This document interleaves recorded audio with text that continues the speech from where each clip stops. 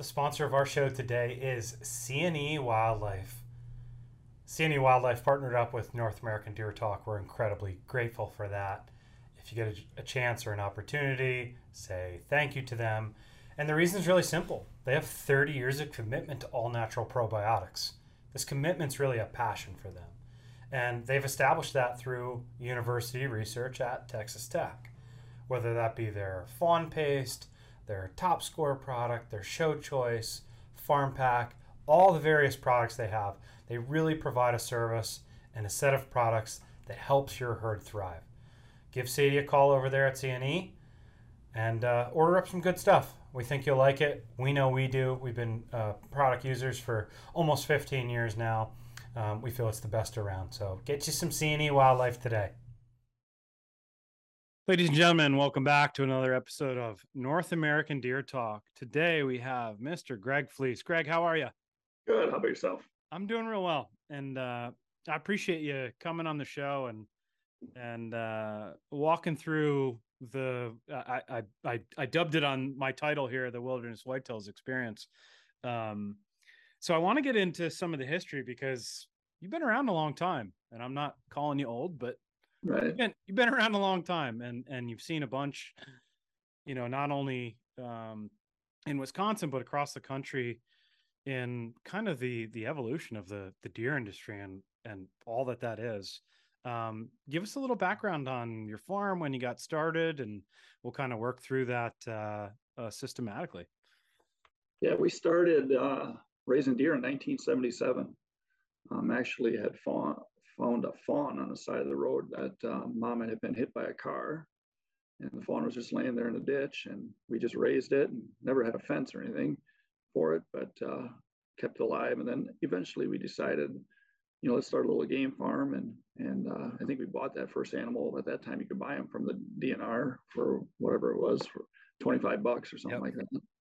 And there was a few people in the state of Wisconsin raising deer at the time. So once we started with that, then we went around and found some deer from various places and just started raising deer.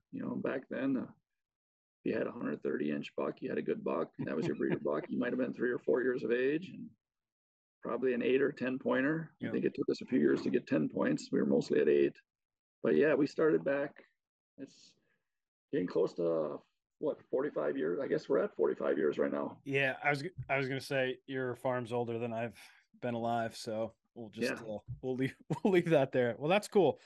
So when you kind of look at that, I think I was looking back, and I know your genetics pretty well, or I tried to anyway, and I think it was like the late 80s, and Boomer was like kind of that first like real big popular BNC buck. Is that about the timeline? Like 88 maybe? I think so. Yeah, late 80s. Yeah, probably late 80s when the original Boomer was came about. So we had Little Boomer probably in the early 90s. Yeah. Yeah. So when you like how did you like, it's obviously a little easier to kind of look back on it now and reflect on those things, but like when you were kind of going through, like, what was the thought process of like saying, hey, we want to raise better deer, but like there was no resources like there is today. You couldn't like hop on Facebook and be like, oh, there's a great breeder buck over here, I'm going to buy some semen. Like that stuff didn't exist. So like, What was it like in that bubble? Like, how did you guys go about doing that? Was it trial and error? Was it an accident? I mean, walk us through that, because that's really interesting, I think. Yeah. So what we did, I think we actually just probably were a little bit ahead of our time as far as record keeping. We really kept track of what does were giving us what bucks and which ones were producing big ones, which ones weren't. There was no semen. I think the last breeder buck we bought was maybe 1982, 81, something like that. So we didn't go out and just go find a big buck and buy it and breed a bunch of deer to it. We did, buy a few deer in the early 80s, but after a while, we just started working within our herd and the various different lines we had, started with or bought, and had good record keeping. So does were producing well. We kept them and their daughters and sisters, and we kept, bucks, that were producing well. If they, kept them around, let them breed a little longer, and just good record keeping allowed us to probably speed up the process into getting big deer. So yeah, I mean, started in '77, and then by the late '80s, I mean, which is a long time in today's Sure. standard, but back then, a 180s to 200-inch buck was huge, Way and huge. that's about where we were. People would drive across the country to see those. They did, yeah, for Yeah. sure. Because there wasn't, call it, and this is predating me. So like, I think it was probably like Bucky, Heavy, Sundance, right? Those are all 96 babies. PA Geronimo might have been in there. Right. And like those deer were unheard of for their day. By the time they were all four, they were all way into Yeah. the 200s, right? Oh yeah. And I just remember hearing, like, of course we had like animal finders guides, right? That was like the advertisement of the day, and like Right. dig through and you'd find all sorts of crazy stuff. And I remember talking with somebody and they're like, yeah, I'm driving 1,000 miles to go see this deer. And I'm just like, unreal. Right. And there was so much, you just couldn't send an email. Everything was like 35 millimeter photos, and right. maybe you could beg somebody to mail you a copy of some deer or something. Part of me misses the simpler times. Sure. But sure. From an information standpoint, it is great being able to just pass emails along and send pictures and stuff. I kind of jumped ahead and dropped kind of two juggernauts on your farm with Bucky and Heavy. But I think predating those, it's important to kind of discuss, Little Boomer and Pretty Boy, because they really laid in my eyes anyway, a big foundation for your herd. Do you want to kind of run through some of those, sons and the daughters of some of those real popular bucks then, and kind of where that leads us to today? Yeah, they were, and it was two kind of unrelated bloodlines there. It was Little Boomer, Pretty Boy. Little Boomer had Poncho and BJ and a whole bunch of them, Magnum. There was for some reason he just produced. He was like maybe a 200-inch buck at his tops, but he had a whole lot of sons that were between 200 and 250, say. And then we spread with those, and that's where Bucky and Heavy, and we had an old buck called Louie as well. That's where Heavy came out of, and that whole line was real strong. And anytime we crossed the Louie line with Pretty Boy and Little Boomer, it just seemed to work. We had the Green 36 and Bart and a lot of those older bucks, and they just produced, and their moms always produced. So it got us going for sure, and it was in an era where, there wasn't a ton of giant bucks. So all of a sudden you pop a Bucky and a Heavy who, hit 300, I think both the same year around 2002, if I remember. Mm-hmm. And there was people that would, fly in from Texas just to come see Bucky, and he was in the back of a pen where he'd walk up and you'd just see 34 inches wide and his head, just coming up. It was impressive. It would be impressive today, Yeah, for sure. And it was really, really impressive back then. So, and that's about right around then, 2001, 2 is when the semen market started taking off. And then it became a little bit easier. All of a sudden you can go get semen from Bucky or Heavy or Sundance or PA Geronimo, you name it.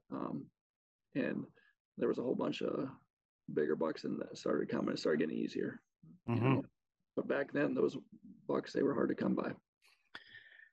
Yeah, I think the first time I saw Bucky, I think was 2005. So he would have been 9, and he was still big. He was still impressive. And of course, I visited quite a few times after that, and I watched him do what big bucks do. They decline over time, but like I always noted that, like, when I came up there, and we should just be specific. You're in Wisconsin, the deer are big, right? Because you guys have harsh winters. Bucky was he was a big animal, and like I remember watching him, because he'd grow out in the doe pen, and he'd walk around, he'd just like stand over those does, like he'd make them look small, and they weren't small does, Right. And it was always a neat thing as I kind of watched. I always enjoyed watching those lines kind of evolve. Um, what do you what do you think like the impact of, let's just say, Bucky specifically was on your herd, kind of throughout that time? And you still have stuff out of them today that I'm sure is a really big part of your program. I mean, Right. we're talking 20, 25 years ago, right? Like still today. So what was it about him? Yeah, he just produced, and I don't know. I mean, we had obviously giant typicals out of him, giant non-typicals out of him. You think of a big guy or a Rocky or you name it. Heck, I remember that year when I think it was Big Guy and Rocky and White 116 and Champ. I mean, I think we had like 16 sons out of them, and probably 14 or 15 of them were 200, 300 as 2 year olds. They were huge for the I'm gonna time.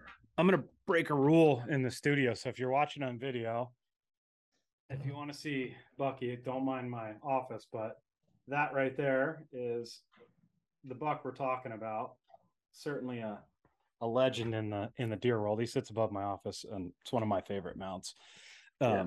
Just like still today, like you said, it'd still be super impressive.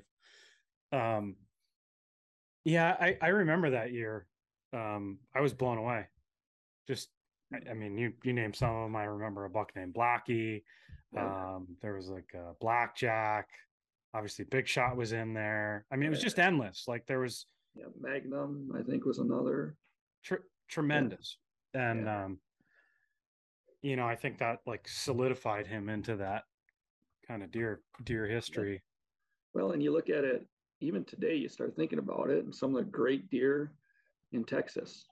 You look back in the pedigree, there's probably a Bucky maybe down there somewhere on the bottom of that, Yeah. Bucky daughter, or, there's a lot of it.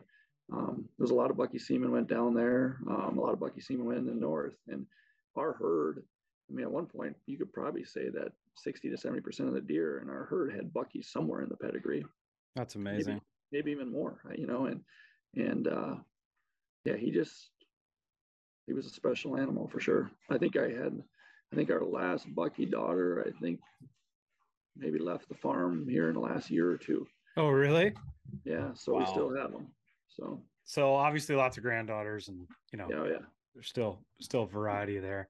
Um, so I know for you guys, one of the things that I always enjoyed chatting with you about is your love of the outdoors and hunting. Like your family are all big hunters, and I'd like to just kind of hear your story of how you have this game farm, and you're raising deer, and that kind of transition into the developing a property or properties, and getting into the hunting end of things, and how that kind of came to be.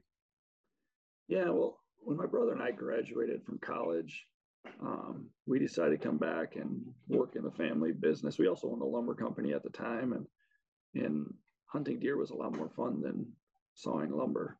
So we decided, you know what, let's expand the business. It was a way to, instead of selling all our bucks and then becoming breeder bucks all over the country, we could protect our genetics a little bit and move them into our own hunting ranch. Um, and it was just another way to just build a business. And we had the land at the time, so we fenced in one property and started hunting. I actually built an ad, which I'm not very good on a computer, but I built an ad of Bucky walking away um, when he was 3 years old, and put it in the Texas Trophy Hunter, and we booked up our entire hunting season off that one ad. And then we started producing more deer, and we ended up having to say, well, let's build another property, and we did. And, everything just kind of grew from there, and it was the demand for our hunts.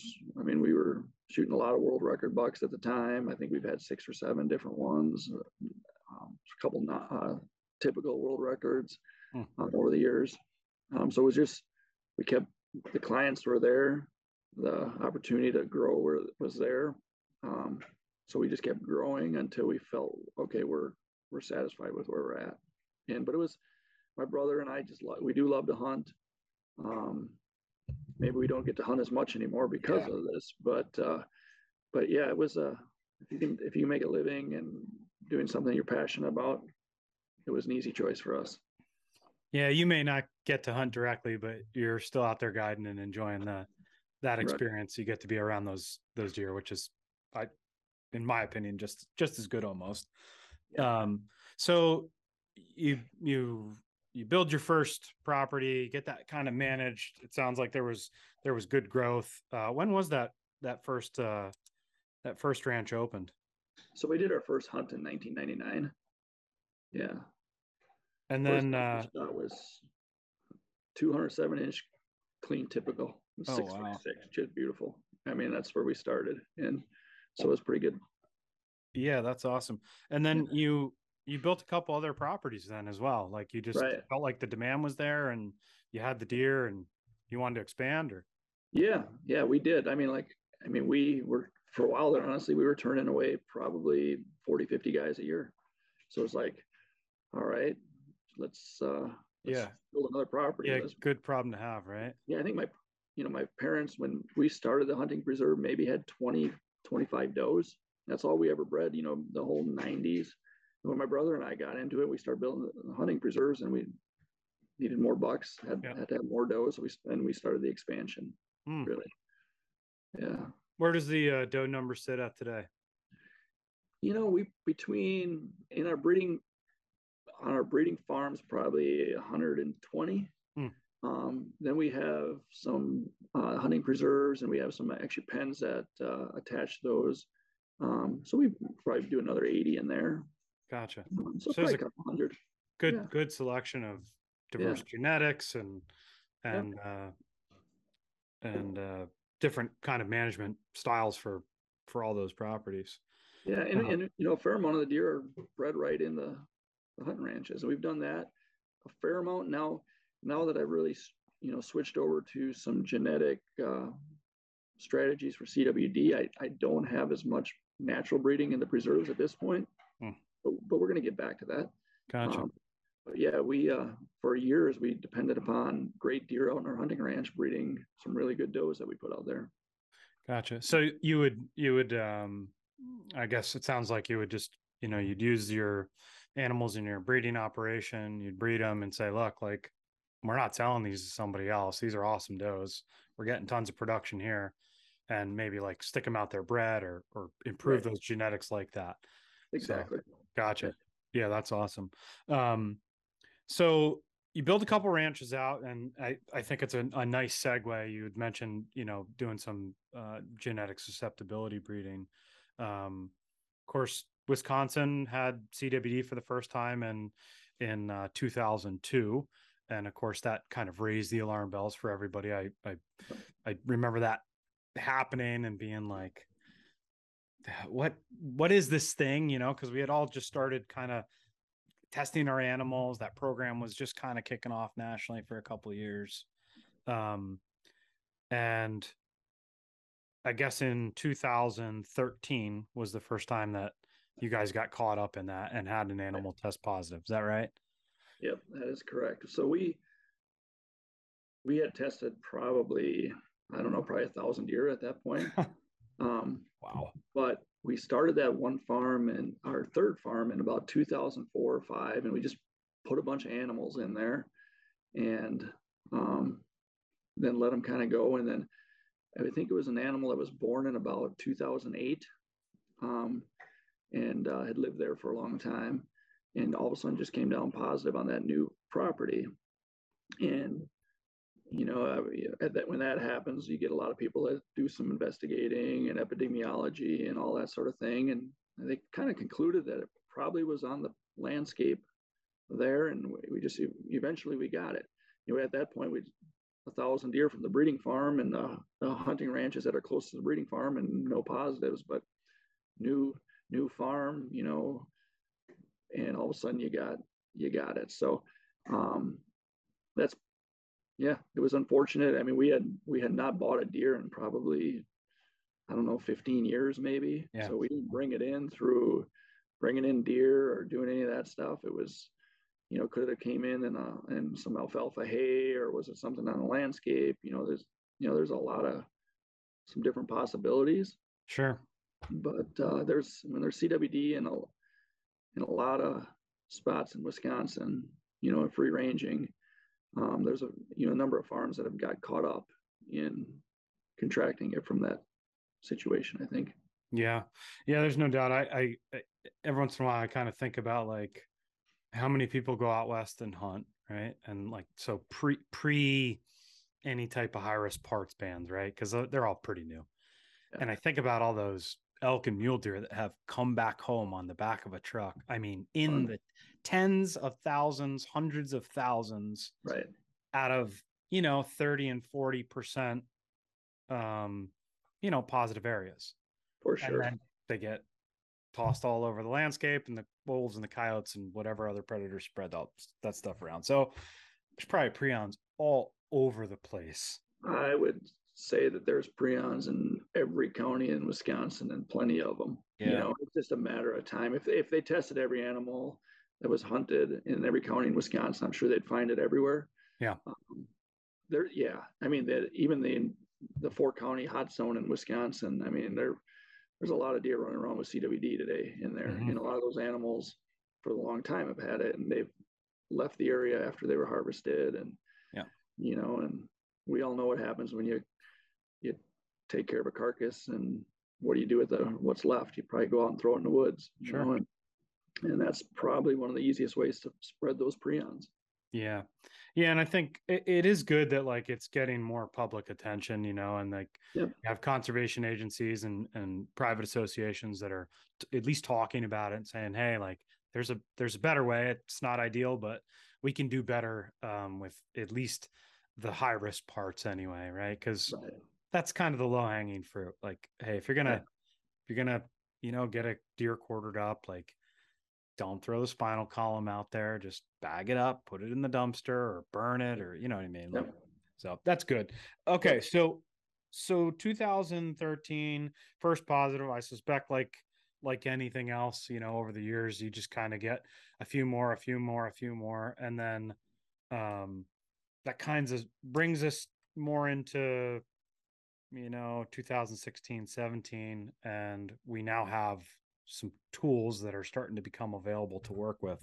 What was your first look at some of the the codon markers, and how you kind of came about that?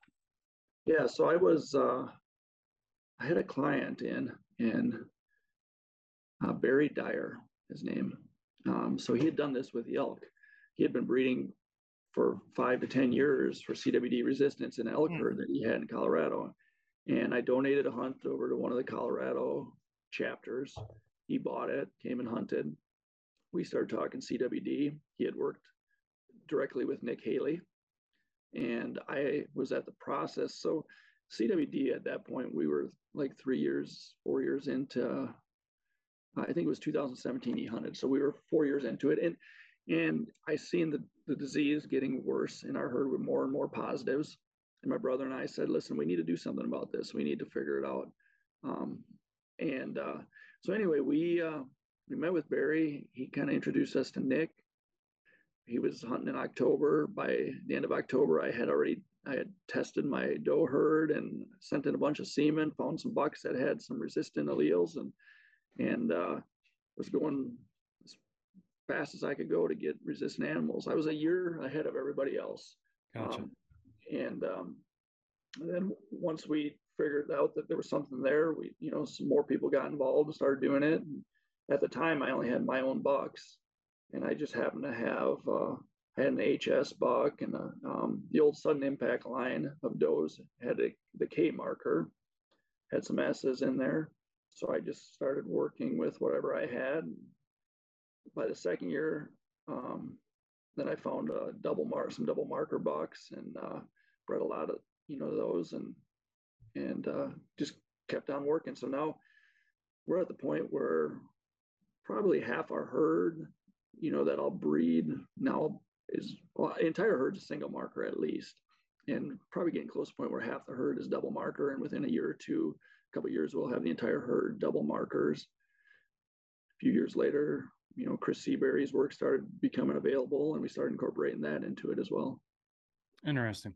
I'd like to jump back to the disease aspect a little bit, because you'd mentioned that you're kind of seeing more and more, and I do think it's important to note there that, I mean, you've seen firsthand that, like, what CWD can do, right? Like, right. there are animals that get sick from chronic wasting disease, They right? do. And it's not something that is disputable.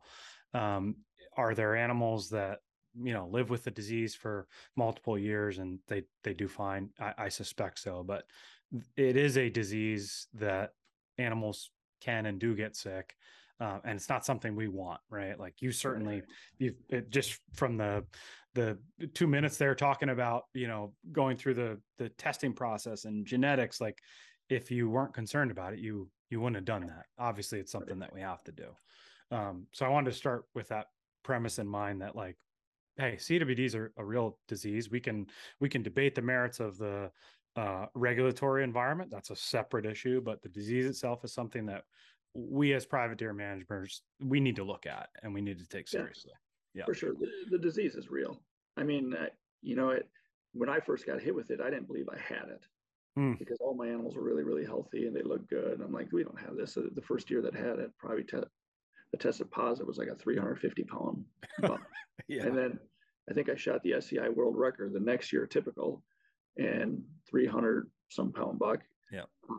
He had it, and I'm like, man, it was kind of a dumb joke, but I said, this is what CWD does. I'm going to give it to all my deer. Cause I mean, I was killing giant deer that rose world records. Yeah. But within a few years, though, you do start seeing some deer that look a little bit off. I guarantee you some deer do die from it. I think when you're looking at the least resistant or most susceptible 96 GG animals, it hits them and it hits them quicker. We were seeing deer that didn't look real good when they were probably 2 years of age, and I remember having a really, really good group of 2-year-olds that were out on one of the hunting ranches. I'm like, man, I can't wait till, I'm talking 200-inch typical 2-year-olds. Like, man, when they get to 3, when they got to 3, they weren't looking as good as they did at 2. I think we lost a few of them. So I mean, the disease is real. At that point, we realized you have to do something. You can't beat the disease without getting some resistant animals. And I mean, the resistance, and we can talk, I'm sure we'll get into that. It's real and it's working, and we're on the right track. I mean, whether we can completely beat this disease, I think that there's a pretty good chance we can, but that's the way to go. So, when you look at those, I guess I'm not going to interject. How do you, like, give us the rundown in the playbook of, like, what you guys are doing? So, like, from 2017 until today, like, how are you getting animals on the ranch? How are you building this, resistance or, susceptibility, breeding? Give us the whole rundown. So on the property that started positive, what we decided to do there was completely depopulate it. That way there, we're in complete control of the genetics. It got to the point at the end, it was probably 70% of the GGs were coming back positive. Oh, wow. So it was a bad deal. Yeah. So we completely depopulated it and restocked it shortly. Then at this point, every single animal that's being born has a single resistant allele at minimum, an H, S, or a K. So we'll put in bred does in those properties, but they're always bred to double marker bucks. We'll cull quickly. At this point, I'm not having deer that are being bred out there because it could be a KG breeding a GS, let's say, and then you end up with a GG. Right. So I'm in complete control of our herd right now, where I've eliminated the possibility of a GG being born. Now we've got I've got 4 properties I hunt. So I started with the one that got bad first. I went to our next property. I kind of went to that same. I didn't go to complete depopulation on any of the other ones. but I'm in the process of eliminating every GG, which is obviously as we know, the worst uh, animal. So we've we've got to that where we're gonna this year, and maybe there'll be a few stragglers next year that'll need to be eliminated. But then our breeding, I mean, at the time, like I said, there wasn't a lot of options, but I happened to have some good ones that had some markers, and we bred with it. I took a gamble on a buck I didn't know because his mom had an H, and it lucked out he had an H. I bred him pretty hard, and we had a whole lot of H's that came. And the H is a really, really good allele. And so we started working with that, and I mean, the results so far have been awesome. We've been harvesting these original animals the last few years, Mm-hmm. and the GGs on those properties that because I mean I'm still producing GGs, at that time yet. I'm not anymore, but at that time I was. The GG animals that we would put out on the property they were coming back positive at a pretty high rate, maybe 45%, let's say, within 300 to 400 days of being on the property, probably about Okay. 400 days. Yep. And anything that had a single resistant allele, I think I've killed 34 of them so far, and only one has tested positive. Mm. So the GGs are about 43%. The single markers are 3%. Yeah. So we know we're on the right track. So when you look at that, and obviously you know your numbers, right? So like you put that on a graph, it's just like positive, positive, positive, and then it breaks, right? You break the disease, and you're seeing that prevalence rate just plummet down. Right. Um, you think that continues over time as we like just continue to introduce really not low susceptible genetics in and just breed again and again and again? That trend's going to continue, I assume. I would think so. And to be honest with you, I think the animals are going to keep getting more resistant. They're going from single markers. Like I've never had a double marker deer test positive, and I've never had an animal with a 95H test positive to this Gotcha. point. Cool. So hey, we're gonna get more and more resistant. So those animals are gonna be stronger. As I incorporate Chris Seabury's work into the herd, I think I'm gonna make them even more resistant. There's, even before Chris Seabury came about, I was working with Dr. Haley, and I said to Dr. Haley, we had a buck. Now, keep in mind, my GGs are coming back positive about 70%. And I had a buck, and this is at 2 years of age, probably even 3. I had a buck that was like 5.5, 6 years old. GG, lived amongst CWD positive animals his whole life, came back negative. And I said to Dr. Haley, I said, there's something more to this animal right here.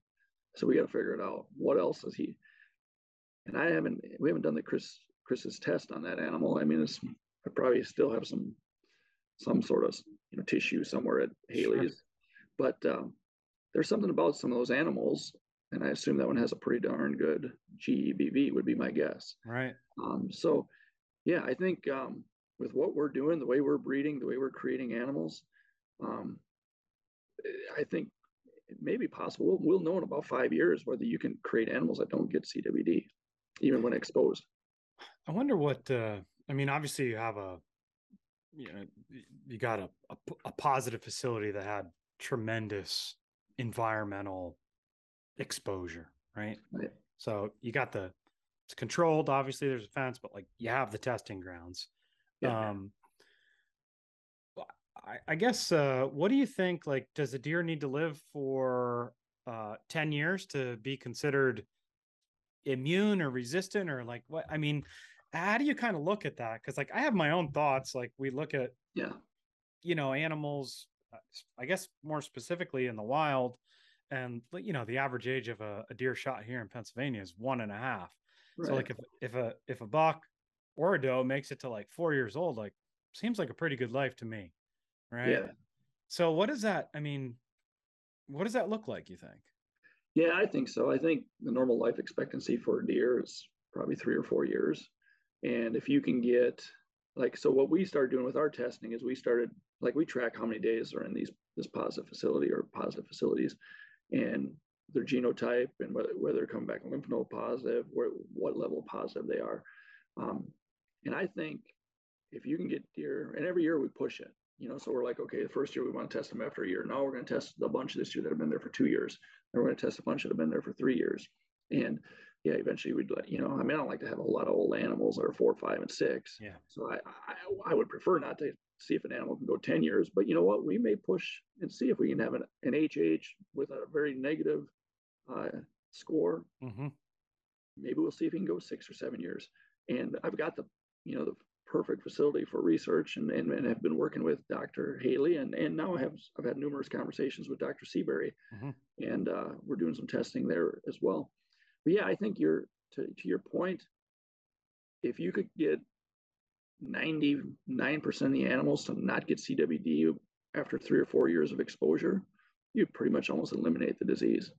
I actually think it's lower than that personally. Yeah. But like that's like a home run of epic proportions, right?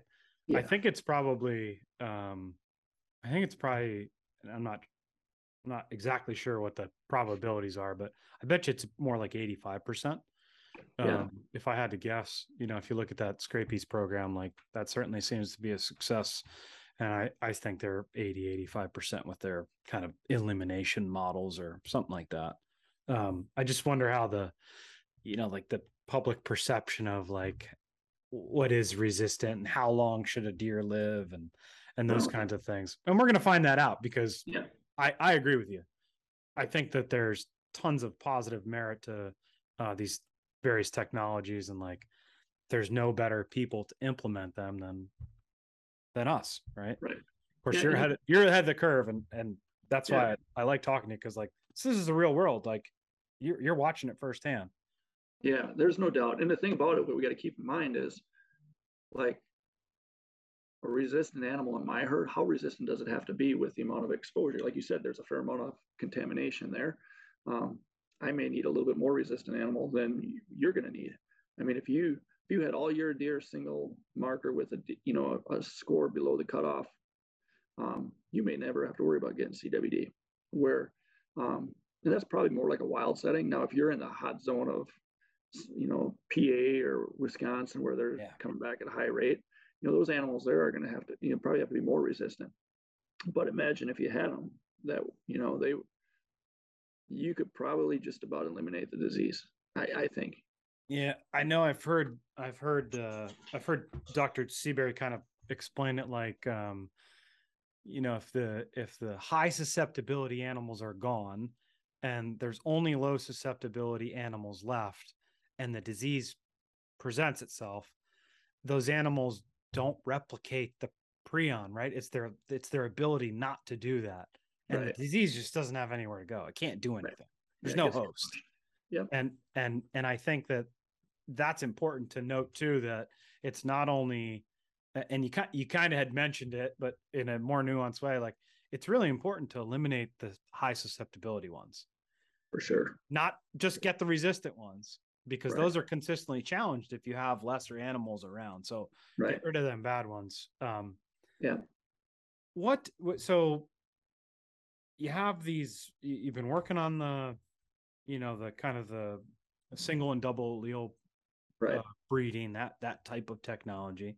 And Dr. Seabury comes out with his, genomic analysis. So what do you do with your animals then? You have all this work that you've already put in, these markers. Do you test everybody again? Yeah. So yeah, I've spent, I don't know how many thousands of dollars testing animals. Yeah. But yeah, so initially the work with Haley, we've created the single or the different alleles, and we're still doing that testing. We're now in the process saying, okay, it's like, let's see how resistant a K is, how resistant an S is, we're seeing which allele we think is the best. But then when Seabury came about, I mean, I had, I don't know, a couple hundred samples in NADR, in June before he, and I didn't get my results back, I think, until September. I pretty much tested every one of my does. And then once I figured it out, I'm like, okay, I got some good animals here. All right, I need to test all these bucks, because I was still at the point where I'm only going to breed with double marker. So I tested all my double marker bucks that came from deer that had a reasonable score. And I found out I have some hammers, some negative 0.30 or better, negative 0.25 or better, double markers, big deer, like 180 plus yearlings. I think I had 4 of them between 180 and 270 plus score wise as yearlings that were double marker and had a Seabury score of negative 0.25 or better. So I had been breeding for the alleles, but I happened to obviously get lucky and get some animals that have some great GEBV scores. So I think last year was the first year we were able to breed for those scores. And I think I might have used $15 on my farm, and I think 14 of the 15 were below the cutoff and double marker. I had one buck that I just needed one more buck, and he was a beautiful 220-inch 3-year-old typical double marker HS, and he was just slightly positive. So I'm like, you know what? I'm going to just let him clean up a few deer. But so now looking at my fawns this year, knowing that everyone was double marker buck, bred to single and double marker does, I think my average score on my bucks input was about a negative 0.23, negative 0.24. I'm going to have a whole lot of double marker buck fawns this year that are going to be negative 0.1 to negative 0.3, negative 0.35, something like that, probably, So, but I've been tracking, the genetics and I mean, I'm breeding with bucks that I don't know what their score is, but I know what their offspring score is. So I'm like, okay, it came from you, so I, just mathematically just figuring out which deer to breed with. So I don't run near the numbers you do, but I did have it wasn't necessarily a hard time accepting the results, but when I saw them, I couldn't unsee them. And I've said this a couple times, right? So, you have this idea of breeding certain deer that you really, really like, antlers, bodies, production, the whole thing, right? And I feel like I'm in a bad movie where somebody's getting ready to quit an office job and they just throw their papers all over, right? How did you kind of like interpret that data? Like when you saw it, like was there some frustrating, I'm sure there were some frustrating things that you saw, like, man, I really wish that buck would have been something I could use, or I thought that doe line was different. And then where does that lead you to today? Have you just kind of washed your hands of that and you're just purely taking this analytical approach at this point? So, yeah, I bred with a couple bucks a few years back. They were double marker and their scores were probably like negative 0.16, or I'm sorry, positive 0.16. So not good. I had a lot of animals out of that. Yeah. And to be honest with you, I had a lot of gigantic antlered animals out of them same lines. So you sit back and go, oh boy, frustrating. I mean, I had the one buck, I had 20 yearlings one year, I think, that were over 200 inches out of them. I mean, that's how 4 of them were over 300 inches. Oh my gosh. And they're 3-year-olds now. But so that being said, I have a lot of does out of that line and some other lines, and half my herd was really good scores, half my herd was not so good scores. But I also have semen in the tank from some bucks that are some real hammers. So I'm like, okay, I've got this doe. I can think of a doe right now. She's a positive 0.30, but she's an HG. Well, I bred her to some bucks that are probably negative 0.40, type things. And so if I had a real powerful doe, I just made sure, and she didn't have a good score, I just made sure I had a really good buck that, if I take a negative point, say 4.2, and breed it to a positive 0.20, probably a 90% chance I'm going to end up, better than the cutoff. Yep. That's what I'm seeing so far. So I wasn't throwing away any of my deer based on bad scores yet. I'm still building my double alleles and all that, but I've got some really powerful does, and I just found the best bucks, to complement them. And the buck I've got that I've been breeding a lot has got a great score. He's a great buck. Produces really well. So I can take some of my real powerhouse does that I need to keep that female line going and breed them to just make sure I breed them to those type of bucks. Do you think that kind of once, we'll say, like, the dust settles, right? Because this is still, at least to me, it's very, very new, right? We're only, call it, a year or two in. You're a little deeper on your allele stuff. Do you think you'll get to a point where you reintroduce kind of concentrated breeding where you're really like tailor focused on, however many bucks, but like a large percentage get bred to just a very select number of deer, much like call it late 90s, early 2000s breeding with, Right. a large percentage being bred to, a pretty boy or a little boomer in those Right. variations. Yeah, I think so. Um, I think so. I mean, I've also created enough. One of my things I'm doing right now is just to make sure I'm creating a lot of breeding options. The hardest part for me going forward or in the past was breeding for this. I just didn't have that many options. So, I mean, Mm. in a farm my size, you need 6 or 8 live breeding bucks. You need 6 or 8 cleanup bucks. So you got 15 bucks you need a year. And I might have only had 18 bucks that I would genetically choose that had the resistance I wanted, 20. So I was breeding with some bucks that maybe weren't the caliber I wanted, but I'm okay with that because I need bucks that are 180 to 200 inches in my hunting ranch as well. So Mm-hmm. I wouldn't say that I bred with any bad bucks, but we've bred with a lot of different bucks in some different lines, and I I'm not really in the like tight line breeding, so I don't mind having a little diversity and breeding with a lot of different bucks. I mean, I'll AI probably to 3 or 4, 5 main bucks each year, and then I'll clean up with a variety. But like now next year I'm gonna have like in the past I'll be honest with you I've had 250-inch, 300-inch yearlings that were drop dead gorgeous that I couldn't breed with. Mm. And instead, I bred with a 130 or 140-inch yearling. But I think if we all do our numbers and we keep our records, we understand too that yeah, that 140 yearling was probably bred pretty good. So there's enough genetics in there that it's not necessarily going to produce bad. Um, so I've done a little bit of that, but now I'm getting to the point where I'll have 50 bucks on the farm. They'll be double marker and probably be low Seabury's cut off by next Yeah. year. And so I'll have options. Right. So at this point, genetic diversity is important. Like Sure. you're Yeah. trying to build that. You want Yeah. you want selection. Right.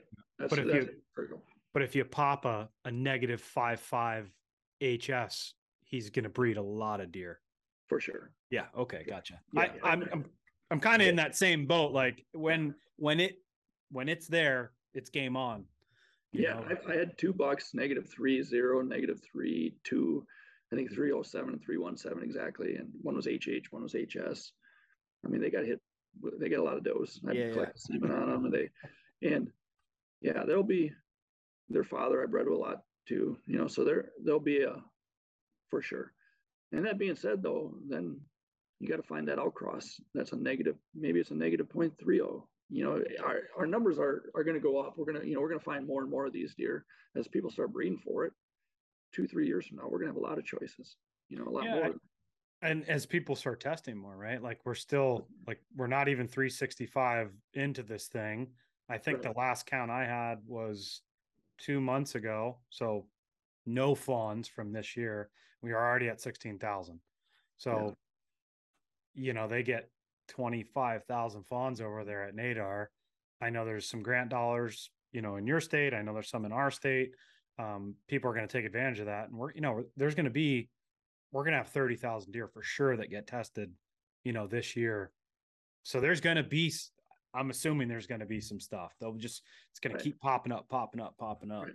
which is good because I'm looking, like I'm always kind of like, hey, where's the stuff at? So yeah, I'm always anytime someone posts a score with a genotype, I'm always interested. I'm always looking. And I think there's a lot of people that are. So I think, not that, if you want to make some money selling semen, you're gonna have. There's a lot of people that are looking, and if you're not looking, here's what I've told people. I'm like, CWD is real, and we're all one test away, and we're all seeing some of our friends getting hit here and there and everywhere else. There's enough great bucks out there that have either a good score or a resistant allele or 2 resistant alleles that you don't like. I can tell you, I have not sacrificed one bit in antler quality by breeding for resistance for the last 5 years. I will have my best group of 3-year-olds and 2-year-olds, probably yearlings, that we've had in a long time.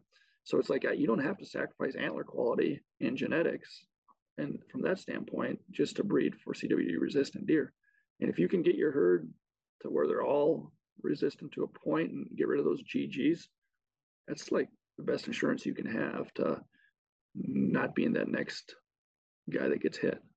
Do you think, obviously, with dealing with CWD, you've had to deal with regulators, right? Like that's just you got to deal with your Department of Ag there, Yep. or Ag and what is it, Animal Health?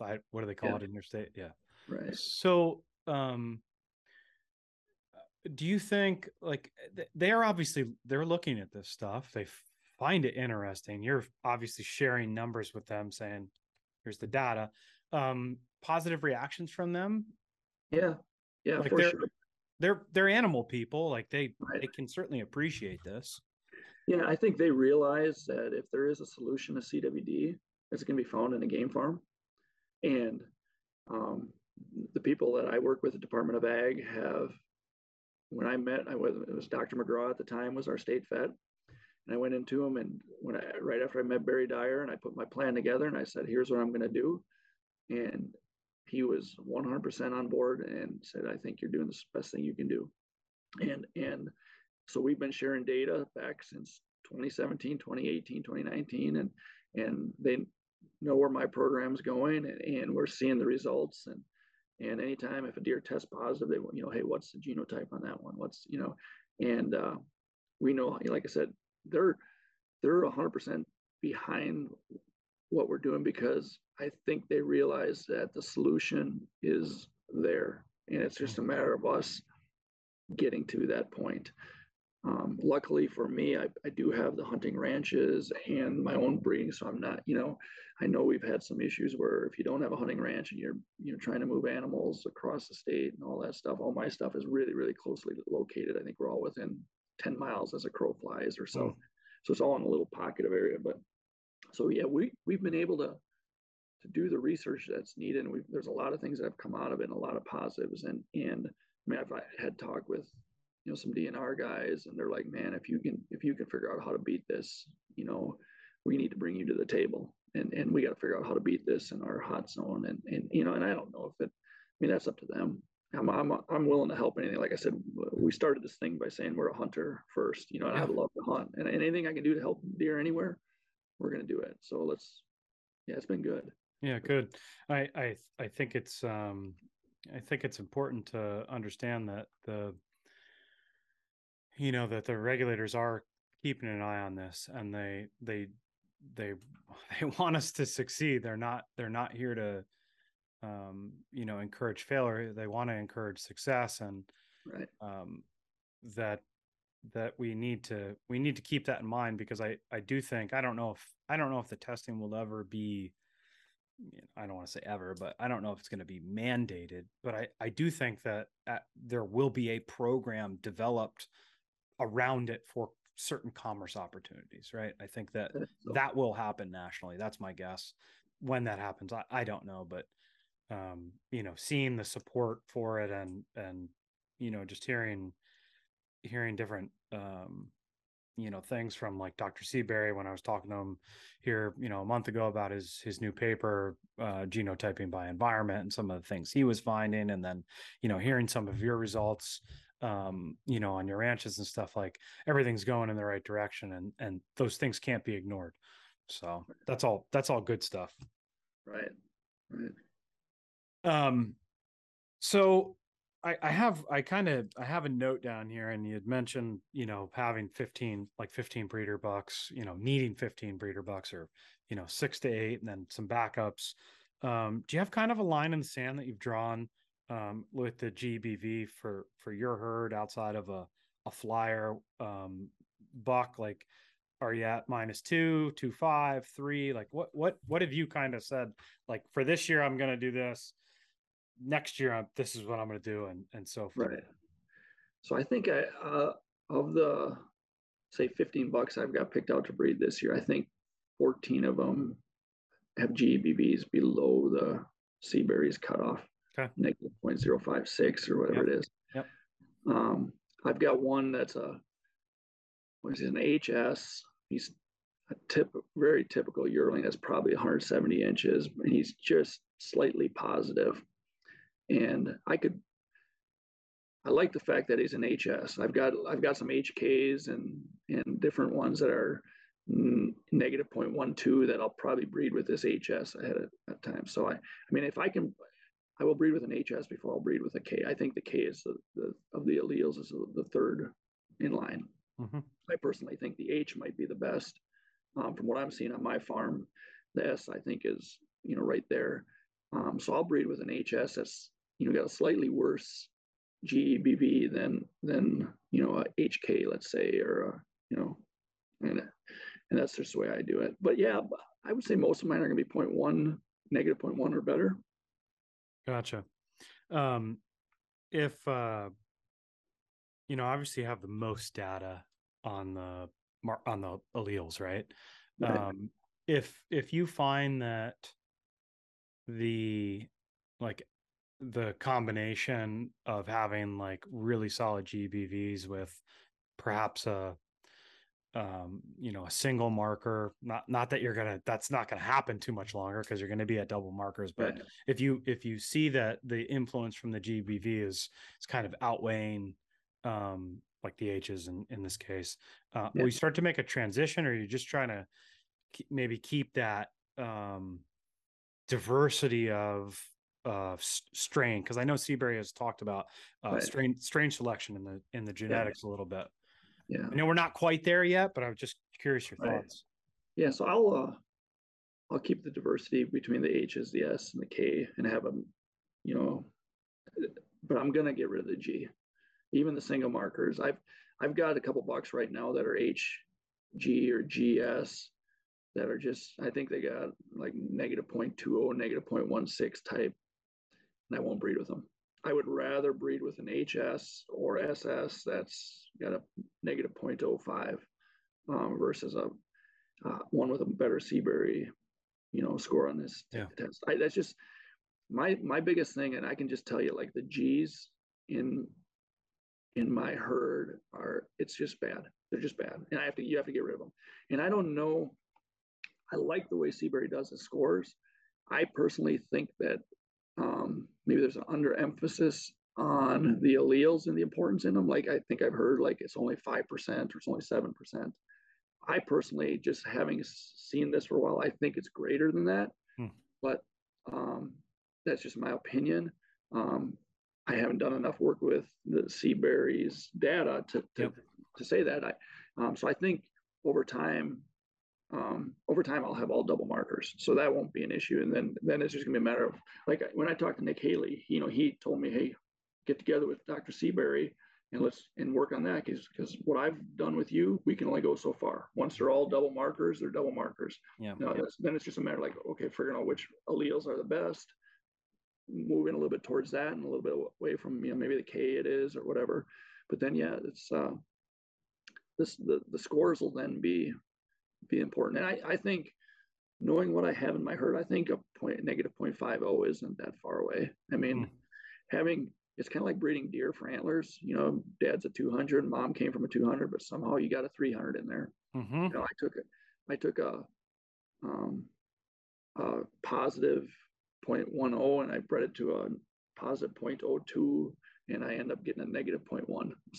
For some reason, it got all the good stuff, just like we've seen in all our antlers that we've seen over the years. So there's going to be some of that stuff. We're going to breed a negative 0.3 to a negative 0.3, and we're going to end up with a negative 0.45, So we're going to get there. Yeah. I look forward to that. I think the next kind of big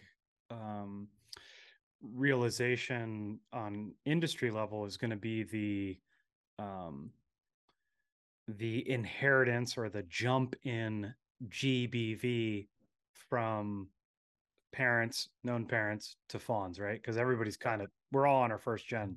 So like I'm waiting, because like I have known does this year that are 0, and they were bred to a good buck, minus 2.7, and we're going to see how far we can push them. And of course, like there's going to be a ton of fawns that get tested. So Right. we're going to find out kind of what that max inheritance is. Right. And then people can even make better decisions, like how far can I move one generation? Not that it's consistent every time, but like there's going to be a baseline that's built off that, which is exciting. Yeah. And so I've tested over 400 animals so far on Seabury. So I know the parents of most of my fawns. I know I've seen as much as I think negative 0.19 improvement of the parents' average. So that's a lot. Yeah, that's just one generation, right? That's just one generation. So I think I want to say about 7% of the animals, the fawns I tested out of known parents, improved by negative 0.10 or better. So I mean, that's not bad. I think no. A lot of them are negative 0.05 to negative 0.1. So I had it broken all down in how much improvement I was getting, and yeah, so maybe 1 out of 14 animals you're going to get a negative 0.1 or better improvement. So that being said, if you can have a whole bunch of them where the parents' average is maybe a negative 0.2 or negative 0.25, you're going to get, your share of negative 0.35s.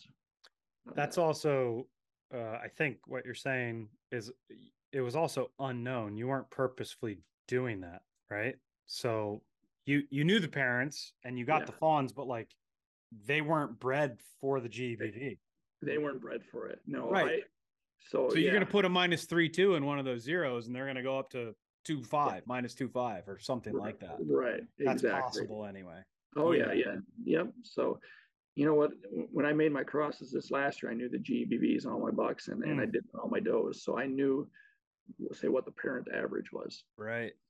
So I would anticipate, 1 out of 14 of them will improve by. I gotcha. One, okay. At this point, that type of thing. But yeah, so that's kind of exciting. Where I think I had to figure it out where if they followed the parents' average, about 95% of them would be in the negatives or below the cutoff or something like that. You're going to get players both ways. You're going to get one that you're going to breed and go, dang, that was positive 0.15. So I really struck out on that one. But that's the way it is with antlers too. I think that's good to know. And it's when you look at that statics, it's exciting for those that are kind of sitting on the fence or just kind of starting to dabble in it and say, look, like all is not lost, right? You just, it's important to at least do the testing so and then you can make more informed decisions from there. That's the starting place, right? Like, I've been trying to encourage as many people, at least just to test. And of course we're trying to subsidize that through our grant dollars, which makes it a lot easier on people from a financial standpoint. Even if you're not comfortable with the technology or you don't understand it doesn't matter. You're going to get your parentage done and have somebody else pay for it and just look at the data that comes back. Right. You think about it, we all have to cut deer every year. So it's like, if you can base your decisions on the genotype and the GBVs, that's a pretty important thing. We're all going to cut a bunch of our fawns. We just don't have room for them in our breeding. So you got some chaos back there. Yeah, I'm gonna have to let them outside here real quick. But yeah, if you got a reason to keep them or a reason to cut them, but the more you know about your deer, that gives you the reason, right? So I would test everything I could test and find out what the genotype is, find out what the score is, what the mom is, the pedigree. Why not? Greg, I appreciate the conversation and I appreciate the work that you have done and that you are doing on this. And I'd like to have you come back on after you get all your fawn results from this year. Maybe after hunting season, we can do a winter session and have another chat about this. I know you got a lot of different things going on as far as breedings and all the things that are going on this fall. But I appreciate you having you on. Yeah, I enjoyed it, and we can definitely do this again. Awesome. Ladies and gentlemen, stay tuned for another episode of North American Deer Talk.